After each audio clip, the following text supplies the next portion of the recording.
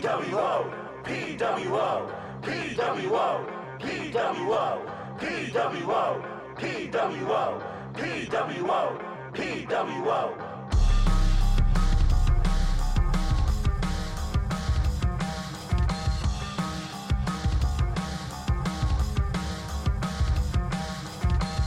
Sure. Kind of weird. Hello, everybody. Welcome to the PWO WrestleCast. As always, I'm your host, Matt. With me tonight, I got Ben himself, and I got Ryan Alvarez here. What's up? What's up? What's up?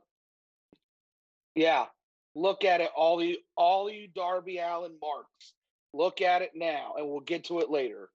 I would just go ahead and tell you right now for our audio listeners who don't have the visual, he's wearing a Best Man shirt. So, thank you for coming. I got you. I want to make sure our podcast listeners understand a little bit of what's going on here. So sometimes I forget. You know, it happens sometimes. We don't get the commentary from them. So 2021's a strange time. Yeah, man. Weird life. But we're not gonna go right. Future. We got a bunch. Yeah, we got a bunch of stuff to really go through here. So first off, the news that apparently Zelina Vega is reportedly coming back to WWE. Been seen in the Performance Center. I don't really know what to take of this. I don't know if they're just using some of her for the vignettes. Maybe they're paying her for some one-time stuff, or if she's full-time back. I'm really concerned that she's going to be the Diamond Mine. I don't hate that. I'd be really upset because I think that there is a better opportunity for her on NXT than being the Diamond Mine. But just her in general, she's fantastic. She has outstanding ring mic work, and she's also pretty underrated in the ring. So I think anywhere she would go, she would flourish. Another kind of interesting thing is 2 AEW Dark women have been spotted with WWE tryouts. Yeah, they've been doing they've been giving a lot of the independent wrestlers a time to kind of showcase and kind of get on TV, get some practice in. Yeah. But no one is particularly signed full time. So I think that's cool. I think it's cool to kind of give some of the independent run some money, keeping the business alive while the Young Bucks are killing it. And also, this came out earlier today. We have the real reason. Real. No one knows. No one really knows, other than Bray Wyatt. But the real reason behind him losing at WrestleMania 37 and having not been on TV since then, apparently Bray Wyatt's really taken the loss of Brody Lee really bad. I don't want to say really bad, but he's taking it very hard. Some people were unhappy with his physique at WrestleMania 37 when it was brought up to him. Wyatt said he just needed a little bit more time to kind of get his head back. So, I mean, we all hope best for him. We hope he's back in the ring before too long, but it's tough, man. It's tough. Stability and your real life stuff, that always comes first. Always. So I'm happy. I mean, I feel bad that I don't know if he rushed himself just to get back for the one match, but I almost feel like I think personally I would have been okay if he wasn't at WrestleMania and he came back and we got a better match or a better story. And that's my thing, is that I'm fine with you taking time off to get your stuff straight. But the way that everything was handled at Mania, now we have this weird Alexa Bliss storyline on Raw, and it's not good. Okay, Why don't you like Lily, Ryan? Anyway, I just think that if you wanted to write him off of TV for a while to get his mental health in order, there was a better way to do it. I would have been content with what you said, Matt, and that just leave him off of the card. That would have been fine. Or write a better way to get him off of TV rather than a 6-minute match that was the worst out of the two days, and there were women's tag matches on both days, and somehow Bray Wyatt versus Randy Orton is the worst. We need better. Well, that's another situation of I don't know if it's poor booking or them trying to come up with something on the fly. Which I look, I'm gonna give him the benefit of the doubt with that. If he shows up at Mania and he goes like, "Look, I'm not here," you know. Yeah, part of me kind of feels like it was more of him being like, I'm gonna come back for this one match, get a certified ending to our feud, and then I'm gonna go away and get my shit straight. I still feel like if you knew he wasn't in a good place months prior or a month prior, you know, I don't know what pressure was put on him to be back. I know from the report, he told Vince he'll be there for WrestleMania. Yeah. That's what he said in the report. Take it for what you will. You know? Yeah. And my problem with everything is, okay, if we're gonna look at it from a booking aspect, I don't think Randy Orton is any different where he currently is. If he eats a loss, he's getting high, dog, with Matt Riddle. Sorry, Riddle. I know. I don't think that changes if he eats a loss. So I think I think to sit here and say, you know, that they thought this up on the fly is a little bit ridiculous, only because, you know, why not just go with the original finish? You know, and you don't have to end the feud either, because we still got the Alexa Bliss stuff on Raw anyway. Yeah. And we were still gonna have it. Yeah. Yeah. Although Alexa Bliss has been going after more women recently, so well, of course they needed to make that transition. Yeah. You weren't gonna have Bliss versus Orton at Mania. That would have been horrible. Yeah. It probably would have been better than what we got. I don't know about that, dog. I don't know about that. that might be the frustration of what could have been a good match, and it wasn't happening, which I get. Correct. Ultimately, I'm a big fan of Bray Wyatt. I just want him to be okay.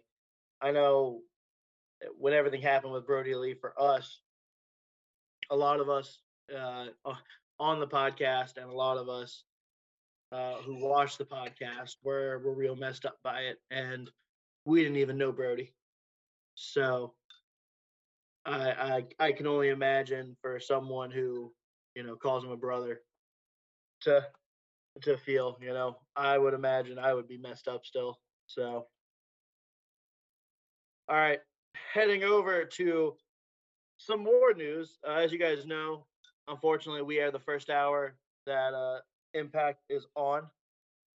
So, Impact is currently on at the moment, but we do have we're going to have some more matches confirmed for this weekend's Under Siege show. That there might be a prediction show coming for you. Yeah, right now it's the number one contenders for the Knockouts title right now between Rosemary and Havoc. Yeah, I'm thinking it's going to be Havoc because we haven't done that one yet with Diana. That's just my gut instinct. I wouldn't be surprised if maybe we went back for Rosemary to do another match since Taya's not around. But we do have something that is confirmed. The Slammiversary show that takes place in July is officially taking place Saturday, July 17th, live pay-per-view. 3 days after the 3-day clause is up for the recent releasings for WWE. Correct. I will never understand Sunday pay-per-views at 8 or 9 p.m. I hate it. I hate it because everybody's got to get up the next day for work. You know, so when I see these Saturday shows come up, like, you know, what AEW, you know, does whenever there's not a scheduling conflict, or Impact does when they are regularly booking, I love it. Super excited. Yeah. I didn't hate the Sunday pay-per-views by any means, and nor do I think, you know, I definitely think there's ones that you stay up for on a Sunday night and get ready to go to work and you maybe aren't too happy with the next day, but man, I'm not gonna lie, I'm a sucker for Saturday ones. I can wake up the next day and not have work. Yeah, no, I think AEW and a lot of other minor promotions who do pay-per-views kind of have taken from UFC, where it's like, let's do them on Friday night, Saturday night, where we can, go as long as we need to and not have conflicts with people trying to get up the next day and feeling horrible. Yeah, I'm a big fan. Make my Mondays a little bit easier, please. That's all I ask. Some quick little updates for Ring of Honor for those of you who didn't watch, because you should. I know. Flip Gordon and EC3 defeated the Briscoes. I don't know how I feel about Flip Gordon and EC3 being a team. It's weird to me. I don't hate it, but just something like mentally, I'm having a hard time getting over. I like it, but yeah, I like both of them individually. But I think I'm right there with you, Matt. I'm having a hard time kind of putting the two together in my head logically. Yeah, I mean, it makes sense that they are. Oh, okay. What is well, okay? That makes sense.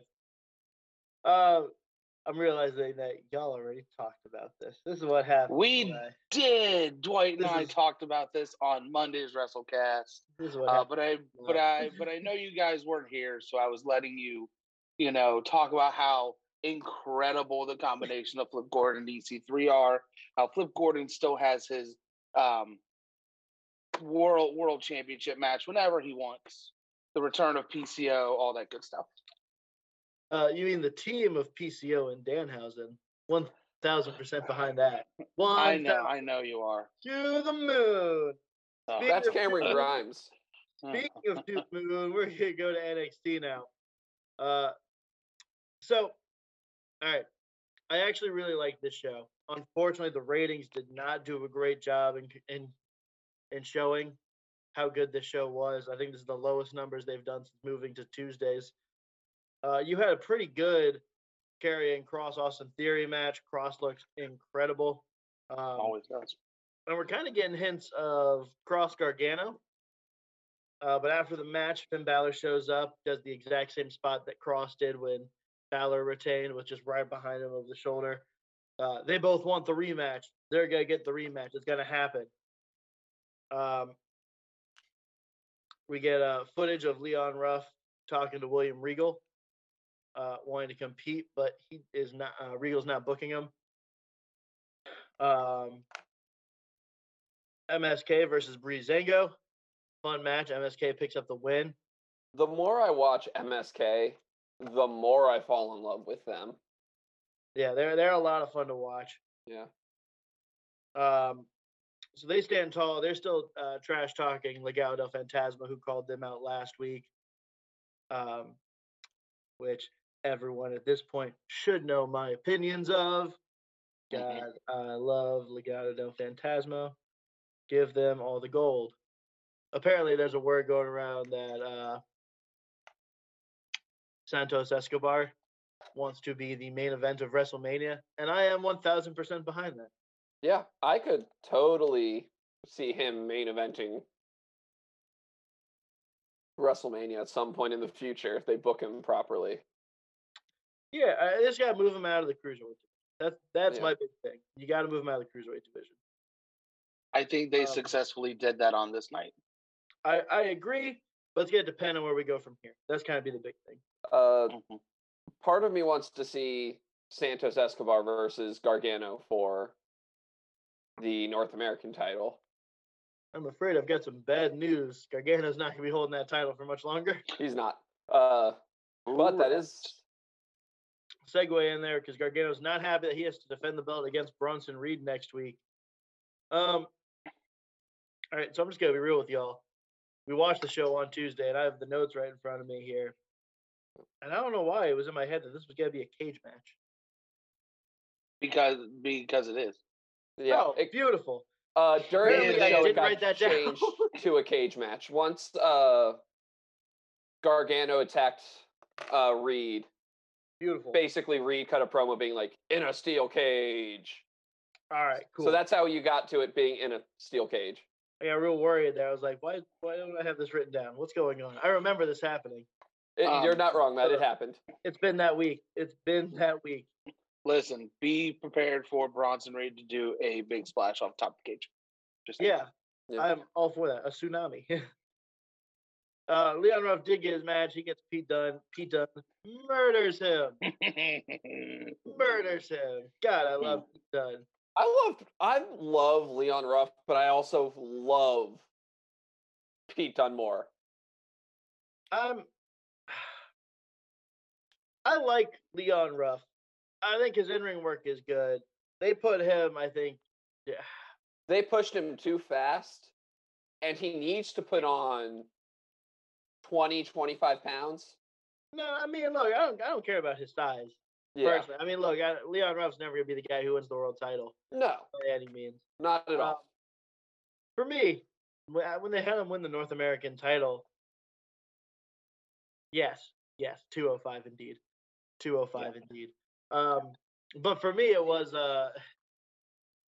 they just had him there for like the wheel, but like no one knew who he was.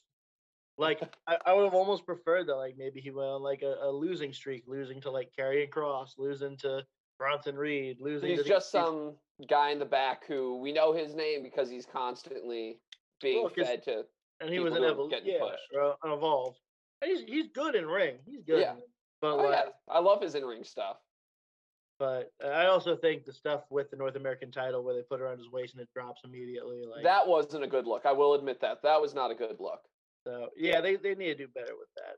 I don't have an issue with NXT going for some comedy stuff, but don't do it at the expense of your title.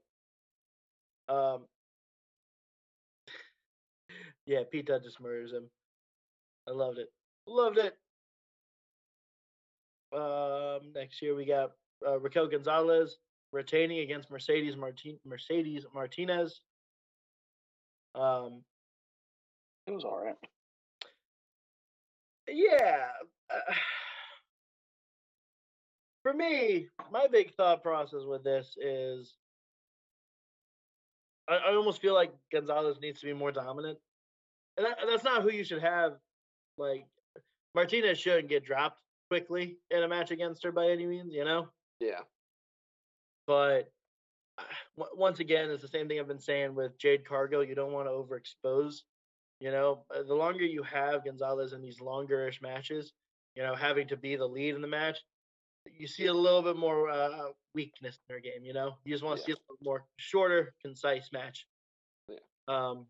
But I had no issue with two heavy-hitting women going at it. Yeah, you know, Martinez has the MMA style background. I think it's a great fit for what she does in ring. Yeah. It was fine.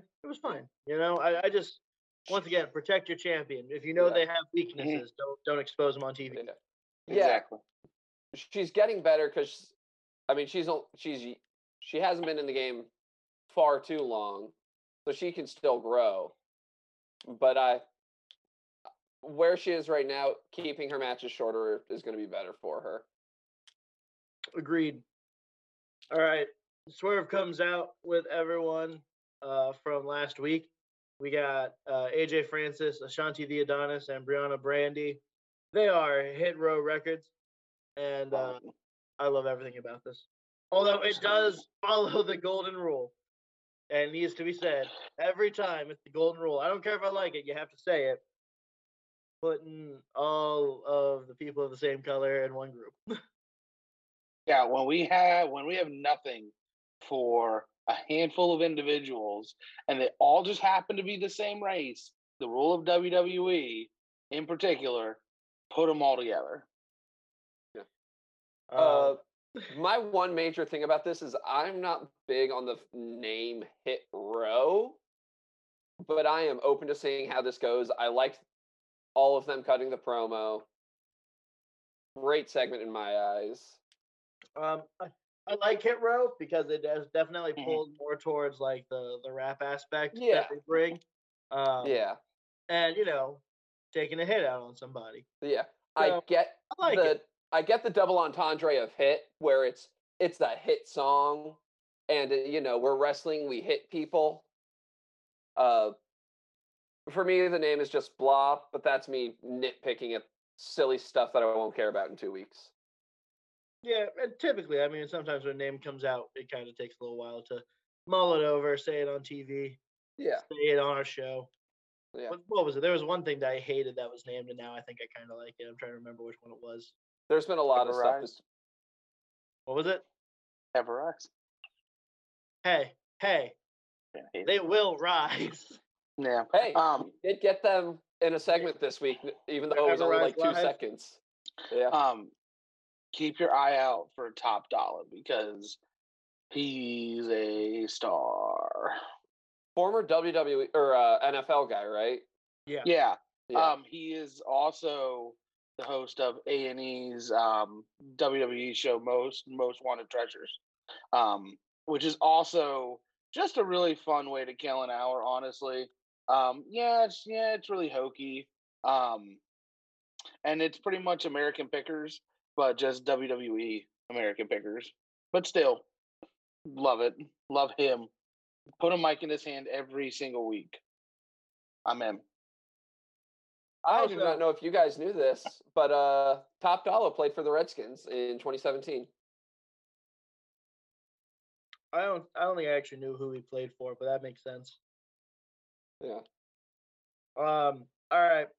Now look, I know the main event was really, really good, and I think most of us enjoyed the main event here. But I got hold up before we get to the main event. I'm not skipping. Trust me. Good. I'm not skipping because I want to talk about what was probably my favorite moment of the night. Let's be real. If you are a wrestling fan, this probably was one of your favorite moments of the night. Cameron Grimes. We get a Cameron Grimes segment. If you guys have been keeping up, Cameron Grimes has not had a lot of luck lately due to a certain $1 million man kind of ruining his life. So Cameron Grimes is trying to buy a house. He's trying to get in a real estate auction. Comes out of a car that's parked in front of the house that was there the entire time. Yeah, man, you gotta make an entrance, right? True. So Grimes is going back and forth with some guy in the back. He doesn't know who. He bids $8 million on the house. They've gone all the way up from $2 million to $8 million. Going once, going twice. $20 million from the man in the back. Grimes is out. $1 million man Ted DiBiase buys the house. Grimes is furious. He accuses DiBiase of ruining his life. And of course, we get the infamous line, "Everybody's got a price." I love it. This is the moment I've been waiting for since we've made Cameron Grimes a millionaire. Yeah. He got rich off the GameStop. Yeah. I don't know if Ted DiBiase's paddle of 89 had any significance. Do you guys? Ooh. Actually, now that you've said that, I want to say maybe, no, because he was around for a while prior. I'll say this. I'll say that's the year of the son that he has that tried to rob from his nonprofit. Oof. It's not a good piece of history, but it's there. Yeah, 89's middle of his first, or when he introduced the $1 Million Man with WWF. I don't think so. Yeah, I don't know if there's in 89, he did purchase the number 30 entrance from Akeem for the Royal Rumble. That's right. Oh, man, yeah, I cannot think of it. That might be something we'll find out like a year from now. Yeah. Oh my gosh. 89, he also introduced the WWF $1 Million Championship. Oh, yeah, that's probably it. Probably it. I like that. That works for me. That's where we keep it. Yeah, that works for me too. I'm just. We get a vignette of Zoe Stark pushing the feud with Toni Storm. Stark promises to get the win next week. We get Stark for Storm 2 next week. I gotta feel like Toni Storm has to win that, right? Correct. I mean, after the string of losses she's had, you gotta feel like she gotta get at least one up here at some point. Listen, you're gonna get a rubber match, I think, at the next takeover. Yeah. I think that's what we're leading to, whether it be on the pre-show or not. Maybe we get some kind of stipulation. Maybe, oh man, it'd be actually a good match with these two, just with their in-ring work. Last woman standing. I don't think it's built to that point yet, but God, I would love that. Maybe next week. You can long-term book for that, though. Oh yeah, I think so. Across 4 weeks, I think you could. Yeah. I know the next paper or takeover is In Your House 2 or In Your House 2021. 4 weeks. And that's in 4 weeks. There you go. Think so? Okay. Oney Lorcan versus Kyle O'Reilly. This is a fine match. Kyle O'Reilly gets the win with a flying knee drop. Still hate Cool Kyle. Yeah, I do not like. You know what's sad? I kind of dig his theme too, a little bit, and it sucks because his character is such a douchebag, but he's supposed to be the face here, and it's just you're not Cool Kyle if you're a douchebag. So it kind of reminds me of those annoying guys you see walk across college campuses. Yeah, you're not wrong. Like, that's how it comes off. And like Kyle O'Reilly is great in ring. I enjoy watching Kyle O'Reilly wrestle, but him trying to find a personality. This ain't it. This ain't it, dog. Come on. It's like when you go to like your regular grocery store, but there's a grocery store down the street with the same name and everything is backwards. That's him trying to find what his actual character is. Yeah. He's Cool Kyle, man. He's Cool Kyle. Applying it to real life. Where do you think the eggs are is the friggin' cereal. Like, but he has to spell cool with the K because that's how all the cool kids are doing it these days. Also, because KKOR. because WWE loves alliteration. Right. So the big part of this match, though, is after the match, Pete Dunne immediately enters the ring. Beatdown commences, and who should make the save but a returning Bobby Fish? Returns to a big pop, well, as big of a pop as you can get in the WCW. Capital Wrestling Center, CWC. Yeah, CWC. We have to invert WCW, and it throws off horribly. So Fish and O'Reilly are kind of like, good to see you, good to see you. Fish is like, I know you're doing your own thing. I got some stuff I want to do. So, bye. Yep. It felt anticlimactic for what it was. Yeah. Was it just me or was anyone else kind of going like, yeah, Bobby Fish, kick him in the face? Yes. Do it. Yes. As soon as I saw Bobby Fish enter the ring, I'm like, this has to end.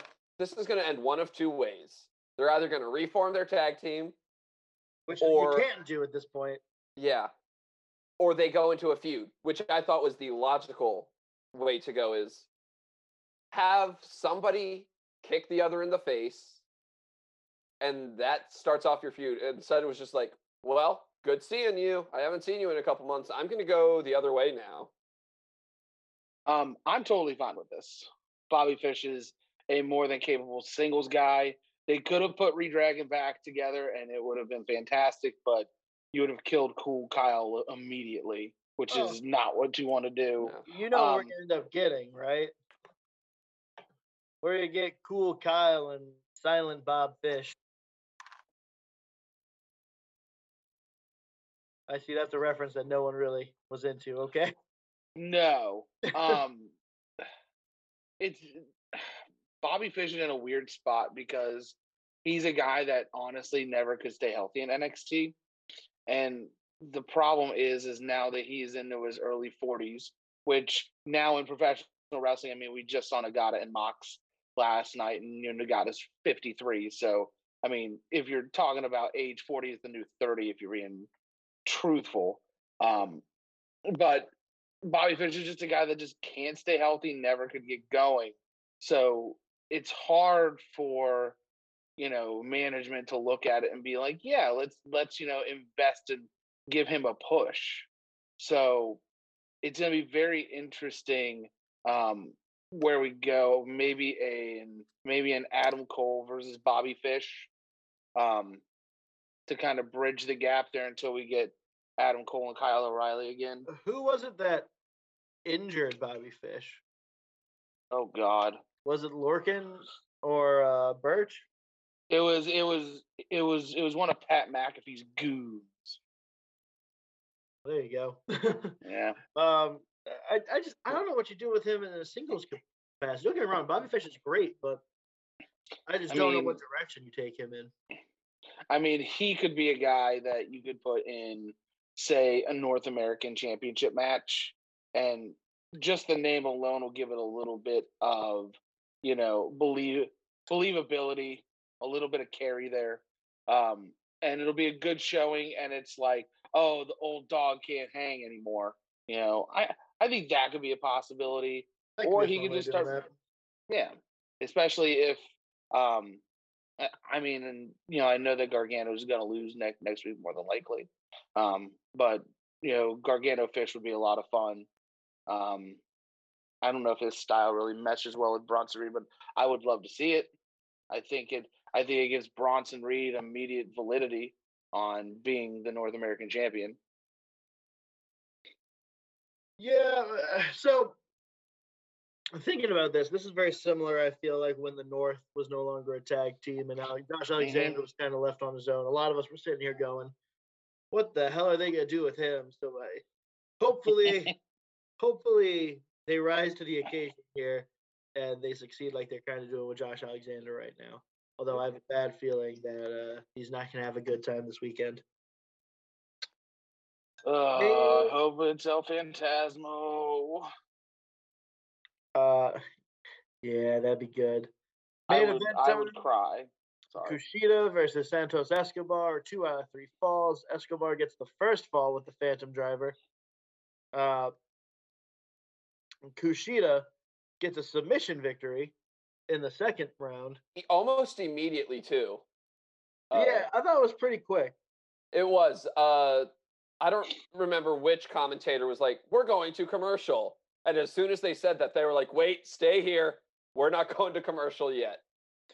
So I gotta tell y'all, when he got the submission victory, I was sitting here going, "Huh, all right." I figured if he was gonna get a tap out, it was gonna be for the final one. But I do kind of like the fact that Escobar did tap quickly to kind of protect his arm. I like that storytelling, especially when you do these Iron Man / 2 out of 3 falls match. Better to take the quick loss and keep your arm healthy so you can do more damage later. Yeah. And then we get the modified dragon suplex in the middle of the ring, held for a bridge for a 1, 2, 3. This is kind of cool. I don't remember Kushida ever really using this as a finisher before. So it was new. I liked it. I don't know if it's something he can do regularly, though. Yeah. Also, almost immediately as soon as the match started, I don't remember who. Joaquin Phoenix and who else is the tag? Raul Mendoza. Yeah, they attacked Kushida, and then MSK immediately came out for the save. Also, wait, Joaquin Wilde? Yes, did I say Joaquin Phoenix? Because he's definitely not a wrestler. He is still having a love affair somewhere with his cell phone. That's probably a reference nobody gets because nobody saw that movie. Nope. You talking about the one where he fell in love with Siri? Yep. Oh, okay. Yeah. But yeah. So, yeah, them and MSK, weren't they both there and they got removed pretty quickly? MSK came in for the save. MSK hit like a dive on both of them, and then the referee threw him out. Also, in the MSK match, we forgot to mention that referee had some moves on him. I didn't forget. I just don't want to give that any attention. I thought that was a little excessive, personally. Oh, it totally was. Oh, wow. Sports World today is fantastic. What's going on? Women's soccer, Virginia and Florida State are going to penalty kicks to determine who will advance to the finals. Oh, nice. Yeah. Go Noles. So, there's that. Ryan, I figure now is a really good time to let you talk about Dark Side of the Ring for a little bit. Take it away. Listen, I watched it with Sarah. I watched both parts. And it was just Brian Pillman from start to finish. And you guys know that Brian Pillman Jr. is now an active member of the AEW roster. He's one half of the Hollywood Blondes. Varsity Blondes. And Varsity Blondes, there you go. Got me talking about Pillman. But just to see, if you first of all, if you haven't seen Dark Side of the Ring, get on it. It's on Vice. All 3 seasons are on there. Well, all 2 seasons were on season 3. Tonight is about Nick Gage. If you don't know about Nick Gage, where have you been living? But Brian Pillman from start to finish is such an incredible story. And I think what makes this 2-part episode different is the fact that we have still some actual animosity still between everybody involved, other than the Pillman widow and Brian Pillman Jr. And essentially, Brian blamed himself for the suicide of his first wife, because his new wife wanted to get full custody of the kids, and so in real time it was like an episode of Maury where they want full custody and she's trying to get away, and so it was just very interesting at that point to see how hard that whole thing kind of put an umbrella over what Brian Pillman was trying to do as far as professional wrestling. And I didn't know about the vehicle accident and how much that really affected him. I mean, some of us were young enough to remember Pillman's Got a Gun. But I didn't realize that it was from him falling asleep at the wheel. We're having ourselves a good time over here. No, you're fine. And I think the thing that really hit me the most is what Brian Pillman Jr. has taken away from all of this, and how through all of the animosity between all members of the family still, is what is me hating her going to get me now, and how I gotta interject. You're good. I gotta interject because I gotta tell you, when Pillman started talking about just the abuse he got from his stepfather. Yeah. Pillman Jr. Oh my God. That hurt me. Like just sitting there listening to it, and like, oh my God, it broke my heart. Like, I was already kind of a Junior fan. I love the Varsity Blondes, but there's no way I can't like watch this episode and not just sit here and take it in. Like, this dude, man, I can't imagine. And when his dad did pass away, him talking about like, oh, this is a work. This is a work. The camera crew, where are they at? And like, him not realizing that this was real life was like heartbreaking. Oh my God. Yeah, and even Sarah, my wife, who is watches wrestling with me from time to time, but is not like glued to it like I am. Even was taken aback by that, and just like he's a kid and he didn't realize, and I'm like, yeah, that's how professional wrestling was in before the early to mid 2000s. It was that kayfabe above all, almost. And back to my VPJ argument, I guess statement. Just the fact that he's kind of risen above everything and still has somewhat of a resemblance of a relationship with his, stepmom is absolutely incredible. And when he says that it shaped him, about how he lives his life, how he treats women, how he goes about his business, it's like that's really taken, chicken crap and turn it into chicken salad. I mean, that really just hit me hard, and Um, I've never also another thing, I've never seen Jim Cornette cry before this episode, that was tough. and just the fact God, that there's just so many things that I wish Jim Cornette was better about or more yeah, open to, I guess. But that dude, I mean, he knows his stuff, which makes it so hard to be angry with him. And just his genuine love for Pillman was so obvious in this episode. Him and Jim Ross. Jim Ross killed me too with this one. oh yeah, Um, I was sitting there with Pat watching this episode, and yeah, man, both of us completely and totally forgot that they interviewed Martha right after, like the week after he passed away on live TV. oh yeah. Like, why would you do that? Because Vince asked her and she said yes, which is so crazy to think that you would be in the right mindset after your husband, just died, you know, and you want to give an interview the next day because the show must go on. There were some very not nice things that Sarah said about her, just in the overall grand scheme of things. Um, but yeah, she's a real piece of work. I'll just leave it at that.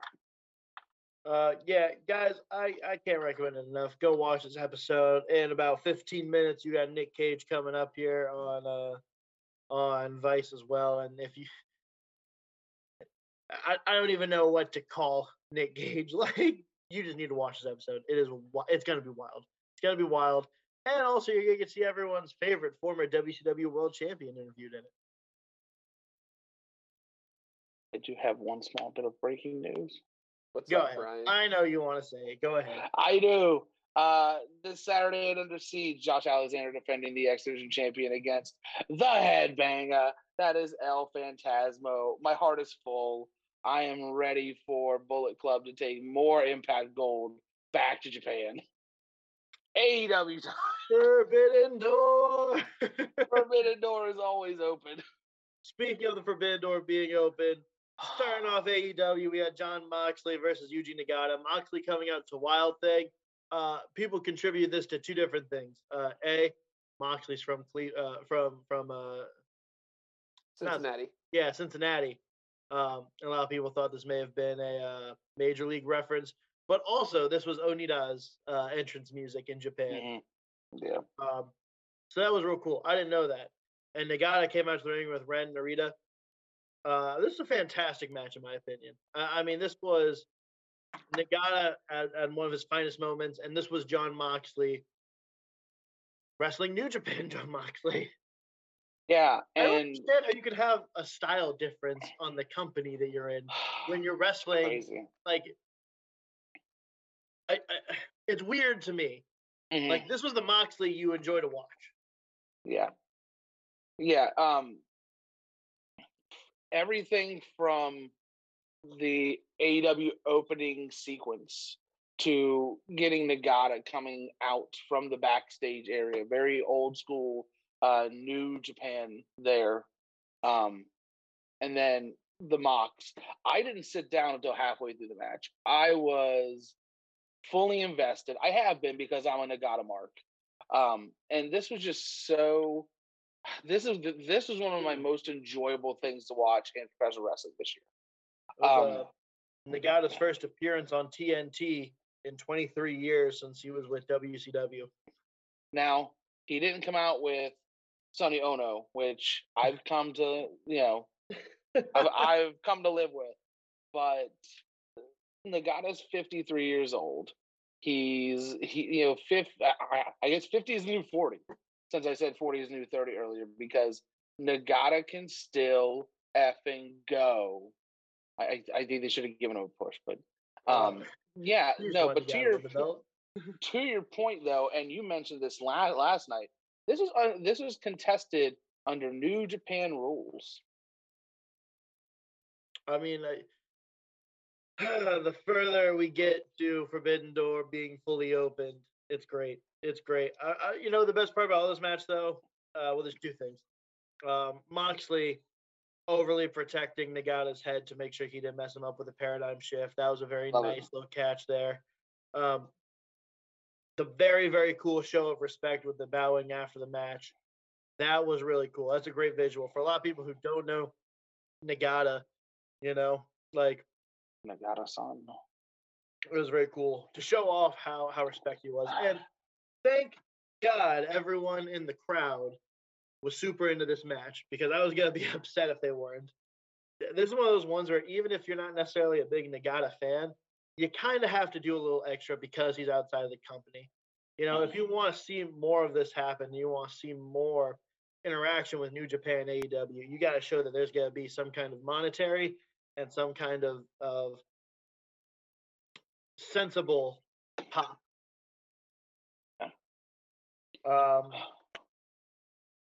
We get an all right promo backstage from Ortiz, Hager, and Guevara with Marvez. He says, all right, Pinnacle got the win, whatever. We want the rematch. We'll get more on that later. Cody Rhodes heads to the ring for his Double or Nothing announcement, and we essentially get Cody Rhodes running for president. Yeah. Look, as any uber American would feel, Cody starts going, hey, he did a really good job being like, you know what, in the same state that had segregation only so many years ago, my beautiful wife is going to give birth to a black princess who won't be pushed away by either of her people. Man, he really went full of the heartstrings. You saw him getting emotional. I don't know if that's Cody pulling some magic or actually being emotional about it. I don't know. It genuinely had me there. God, Cody Rhodes, so good on the mic.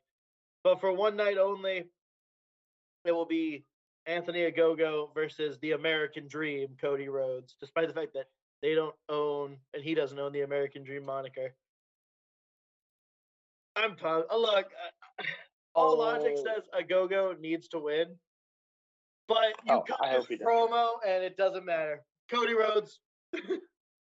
A lot of people are having issues with this promo online. I used this as a bathroom break. I was at work watching it, and I kind of was just like, well, I came back right at the end of it and missed it all. And then I tried finding it online, and it's the one thing I haven't been able to find online. So, I guess for me, I feel like a lot of people didn't like it just because they feel that where our country is currently at. I guess that's getting into a whole different kind of political space there. Yeah. But that got me ready to roll. I was pumped. I was ready. No, I know a lot of people have liked it and supported it, and a lot of people have been like, that was kind of pushing what probably we shouldn't be saying. But I say, fuck that. I'll jump in here and say that you have to have somewhat of a suspension of belief here when you watch professional wrestling. And I think that, and that goes the same with if somebody's cutting a promo. Yeah. I mean, if they say, I'm going to kill you, they're not going to kill you. Okay. That's just, that's just wordplay that they're using. Okay. So when he's made, now there have been a lot of comparisons between some of the things he's saying here and some of the things that Martin Luther King has said. Okay. Now I saw no problem with this whatsoever. This is one of the best promos Cody has ever cut. Ogogo needs to win now. Go full heel. Now here's the thing. If anybody can carry a green Anthony Ogogo to a great match, there is nobody in AEW that can do it better than Cody Rhodes. Nobody in AEW that could do it better? Sorry, anybody who's available. Okay, all right, I'll take it. That's what I meant, because of course it's not gonna be Kenny Omega. All right, we're gonna have to start speeding up here because we're hitting the last little bit of time here. Young Bucks versus SCU. Oh. I loved this match. I love this match for the tag titles. Daniels busted wide open. It seemed like a bad blade job to me. But honestly, it kind of made the match better. I know some people were kind of upset that he missed the first BME, but I feel like that's believable considering just the amount of blood on him. Yeah, even though we all know that's not what happened. Hey, man, I don't know. Ryan, you just said it. Suspension of disbelief. I could buy it. Yeah. All right, okay. My favorite part of this match is you have Matt Jackson in the corner. He's getting ready to super kick, and he's so dramatic. I'm sorry, I love you, and just super kicks. Michaels Ric Flair. Yeah, super kicks the hell out of Christopher Daniels. Obviously kicks out at 2. This has got to be Christopher Daniels' swan song, right? He put up on Twitter that this might be all. Yeah, and it looked like it because he went out super strong. I wonder if we get one final match, him versus Kaz at Double or Nothing, to give him the full send-off. See, I would rather see Kaz in the Casino Battle Royale. I don't think he's going to win it, so I think I'm okay with him not being there, personally. What if they're both in it? Because I could see that too. Here's my question: is it going to be his final match? If he's in the Battle Royale for his final match, I might be a little upset. Yeah, no, I agree with that, which is why I think that this was it. But it's going to be interesting. Post-match, Kingston and Moxley wreck the Elite's dressing room. We come back from commercial and we're showing Kaz and Daniels hugging in the ring for the last time. I would have preferred if they switched these segments. If we stayed with Kaz and Daniels live and then went to them wrecking the Elite dressing room. Yeah. That's my personal opinion. Yeah, we'll get to another moment tonight where I feel like things probably could have been switched around. Personally, for me, this episode of AEW, as great as it was, some things for me just didn't hit the right button because of how they decided to put things and where they decided to put them all. That's fair. Cage talks about having an open match for next week. Originally, it was supposed to be for someone with Team Taz. Matt Sydal shows up and says he's got to win it, and he's got to make up for the Casino Battle Royale from last year. Good continuity. Orange Cassidy versus Pac goes to a draw because neither man can stand up. All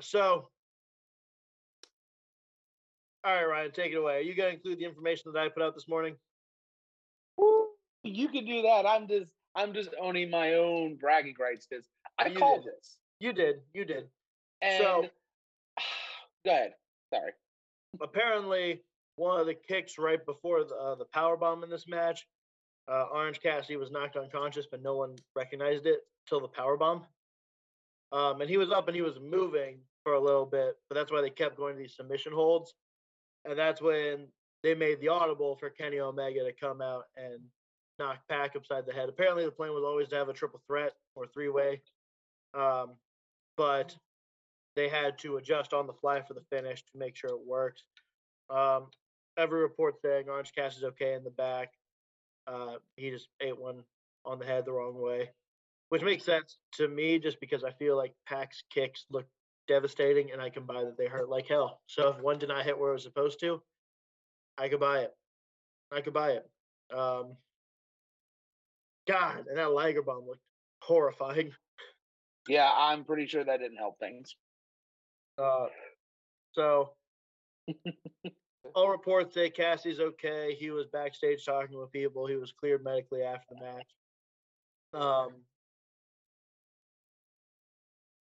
Interesting. Every once in a while, I mean, I guess the Don Callis promo there at the end, like, come on, Pac, we need a winner. You need to do something. You know? I wonder how much of that was on the fly. Yeah. So Omega could run out there in time to hit him with the belt. Yeah. I know it's not going to happen, but if they're going to take the belt off of Kenny this early, again, I said it's not going to happen. Now's the time to do it, but I also feel like Cassidy just got added to this match to take the pin. Oh, see, originally I was saying that this was going to be Orange Cassidy versus Kenny Omega for the belt. I mean, look, now Orange Cassidy is arguably the most over person in AEW. You heard the pop when he came out. Oh yeah. He can take the pinfall because he is over because of his gimmick. I mean, he does good in-ring work. Yeah. He's well liked. He performs well. And he gets a huge pop. Honestly, I was convinced that Cassidy's gonna get dropped by Kenny Omega. He'll have a good match against Omega, and Omega, I mean, he could have a good match just about anyone, but he'd have a pretty good match with Cassidy's work. Yeah. So I only say Cassidy takes the pinfall here because you can go forward with Pac Omega at the next pay-per-view, whatever. Nah, I think this is probably to shovel both of them back down, honestly. Okay. Now, is this going to be a triple threat or is it going to be a three-way dance? That's my question. They just said a three-way match, so I don't know. Yeah, exactly. I would imagine probably just going to be like the typical triple threat rules. Oh God! Until they say it's elimination style, I assume it's always going to be. Yeah, I think it'll be fine either way. I think that if you want to make Kenny Omega dominant, you make it a three-way dance and have him pin both. I think that's the way to go, honestly. Additionally, I think if we go all in on this heel bit here that he's doing, he could have some help from the Young Bucks and the Good Brothers. Yeah. Yeah. He could also, if it's a three-way dance, just stand outside and let them go at it and let them eliminate each other and come in one-winged angel, get out. I mean, there's a lot of ways that you can build this depending on how you want his character to be, which is the really great thing about what Kenny Omega is doing right now.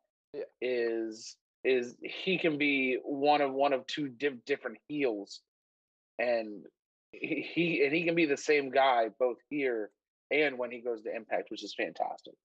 Yeah, I like that. I like that you, I think, see a bit more of a vicious side of him in Impact.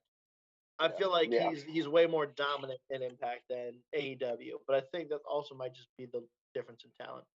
I hate saying that, but I feel like the top guys in AEW are higher up than some of the top guys in Impact right now. Yeah. Personally, I'm not a big fan of the whole Kenny Omega character he's playing right now, but it works for what he needs to accomplish. We have an official prediction here from Pat. Orange Cassidy's gonna get his finish, and then Omega's gonna push him off and then pin Pac. I could buy that. I could buy that also. Yeah. All right, we have to move forward because we are running out of time. We have Young Bucks in the destroyed dressing room. They're making fun of Mox and Kingston. Says, you know what, we got to solve this. We got to fix this. Before we get to that match at Double or Nothing with them, we got to go with the #1 rated tag team, the Varsity Blondes. Matt Jackson again throws some more fire on the Dark Side of the Ring for Pillman Jr. But should they retain, they will face Moxley and Kingston. Really like this because it shows respect to the rating system. So you're at least going to take out the #1 rated tag team prior to giving a personal match on the pay-per-view. That's how you do it. Do that. We get an interview with Hangman backstage. He's surrounded by Dark Order. We essentially get Brian Cage versus Hangman for Double or Nothing. That's going to be a lot of fun. Pinnacle Coronation is ruined by a bubbly bath. I really wanted to say beer bath, but it's a great time to return the spot. This is the one I've been waiting for forever. There's always a good spot here where someone gets drenched and poured on from something. Not milk like good old Angle, But this was great. You got to see MJF sell a little bit comedically too. Once again, serious wrestlers, serious feud, able to have a little bit of a comedy segment done right here. The only thing that was missing in this was somebody pretending to swim. I almost feel like that would have been MJF, but that may have been going almost too far. Yeah. Although Dax, I think Dax or Cash, either of FTR would do it. Yeah.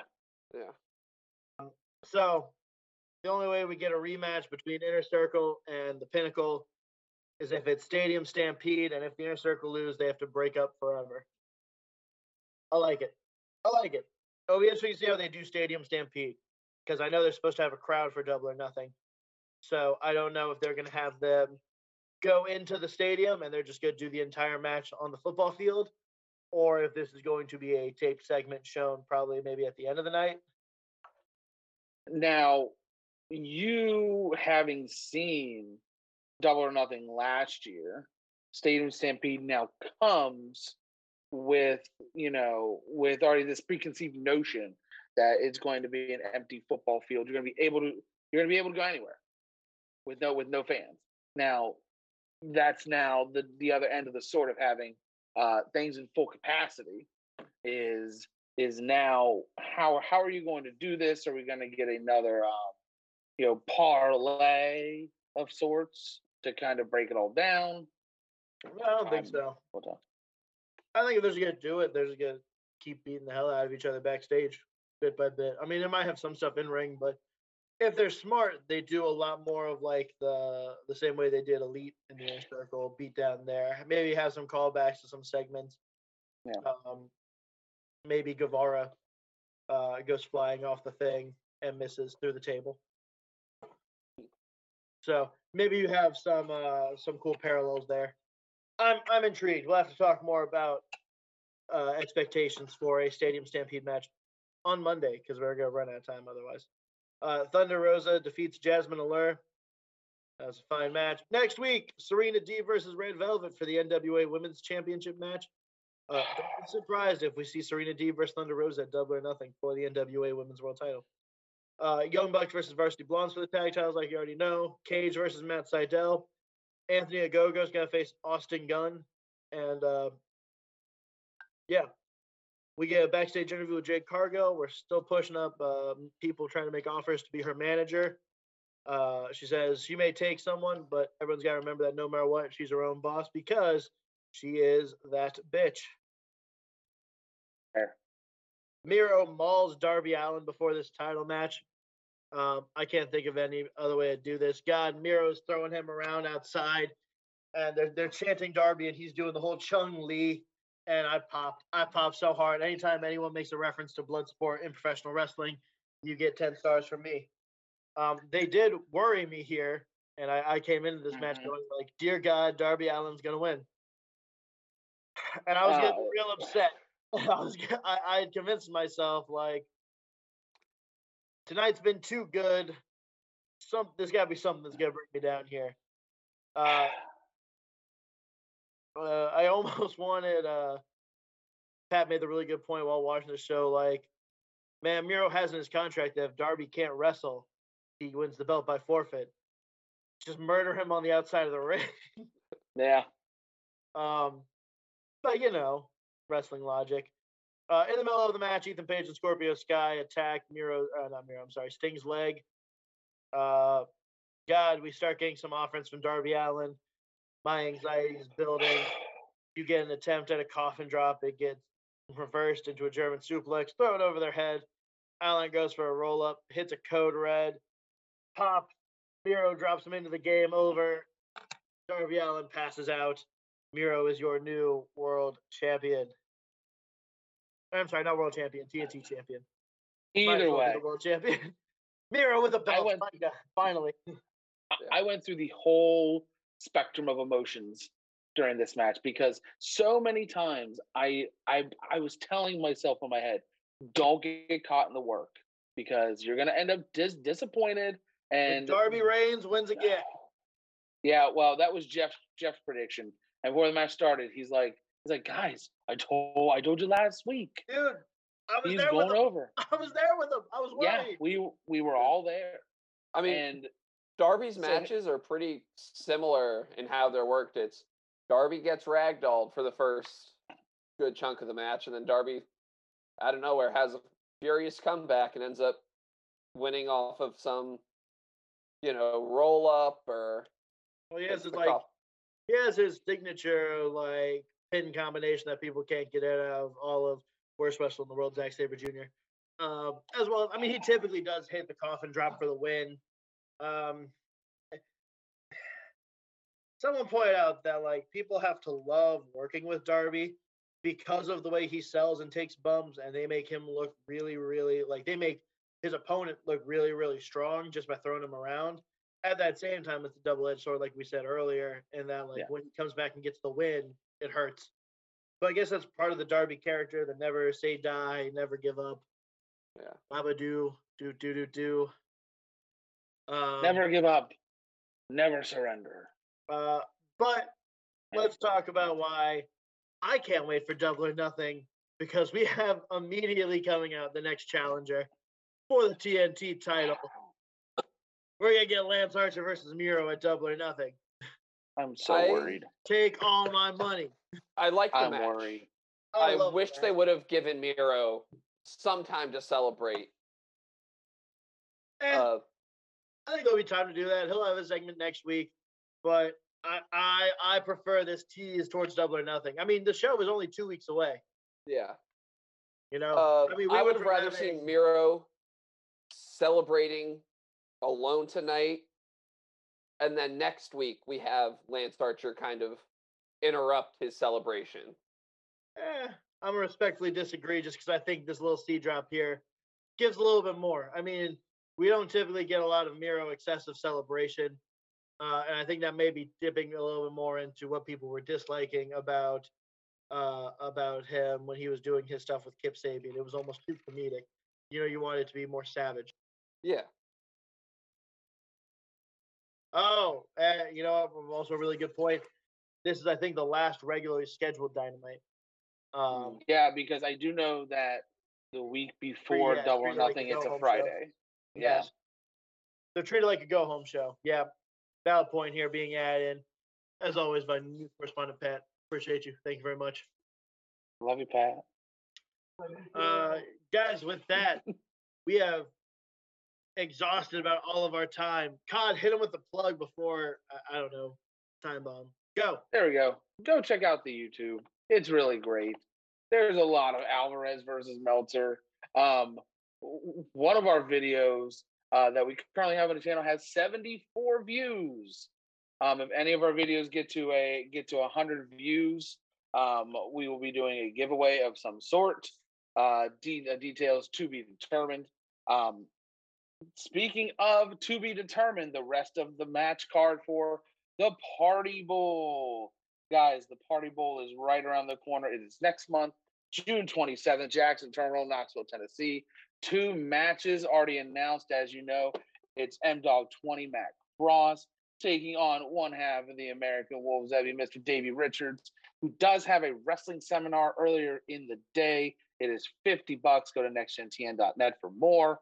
But also very recently announced, it is Blanco Loco and Dream Girl Ellie, also known as the International Superstars, taking on the Neon Blondes, that'd be Facade and Matt's future wife, Danny Moe. I hope you're watching. Guys, if you haven't gotten tickets yet, it's about a 6-hour drive, so it's worth it. Okay, it's $18 for adults, $15 for children. Tickets will more than likely not be sold at the door, so go get your tickets now. And if you like what we're doing here at Podcast World Order, PWO, check us out. Support us. Speaking of our friends over at Next Gen Tennessee, they're doing their podcast as well right now. And we have our friends Cody and Eddie, and they are live with everybody's favorite wrestler, Rich Swann. I couldn't have waited till I was finished. Nope. God, fish the plug. Nope. All right. With that, guys, support your local wrestling.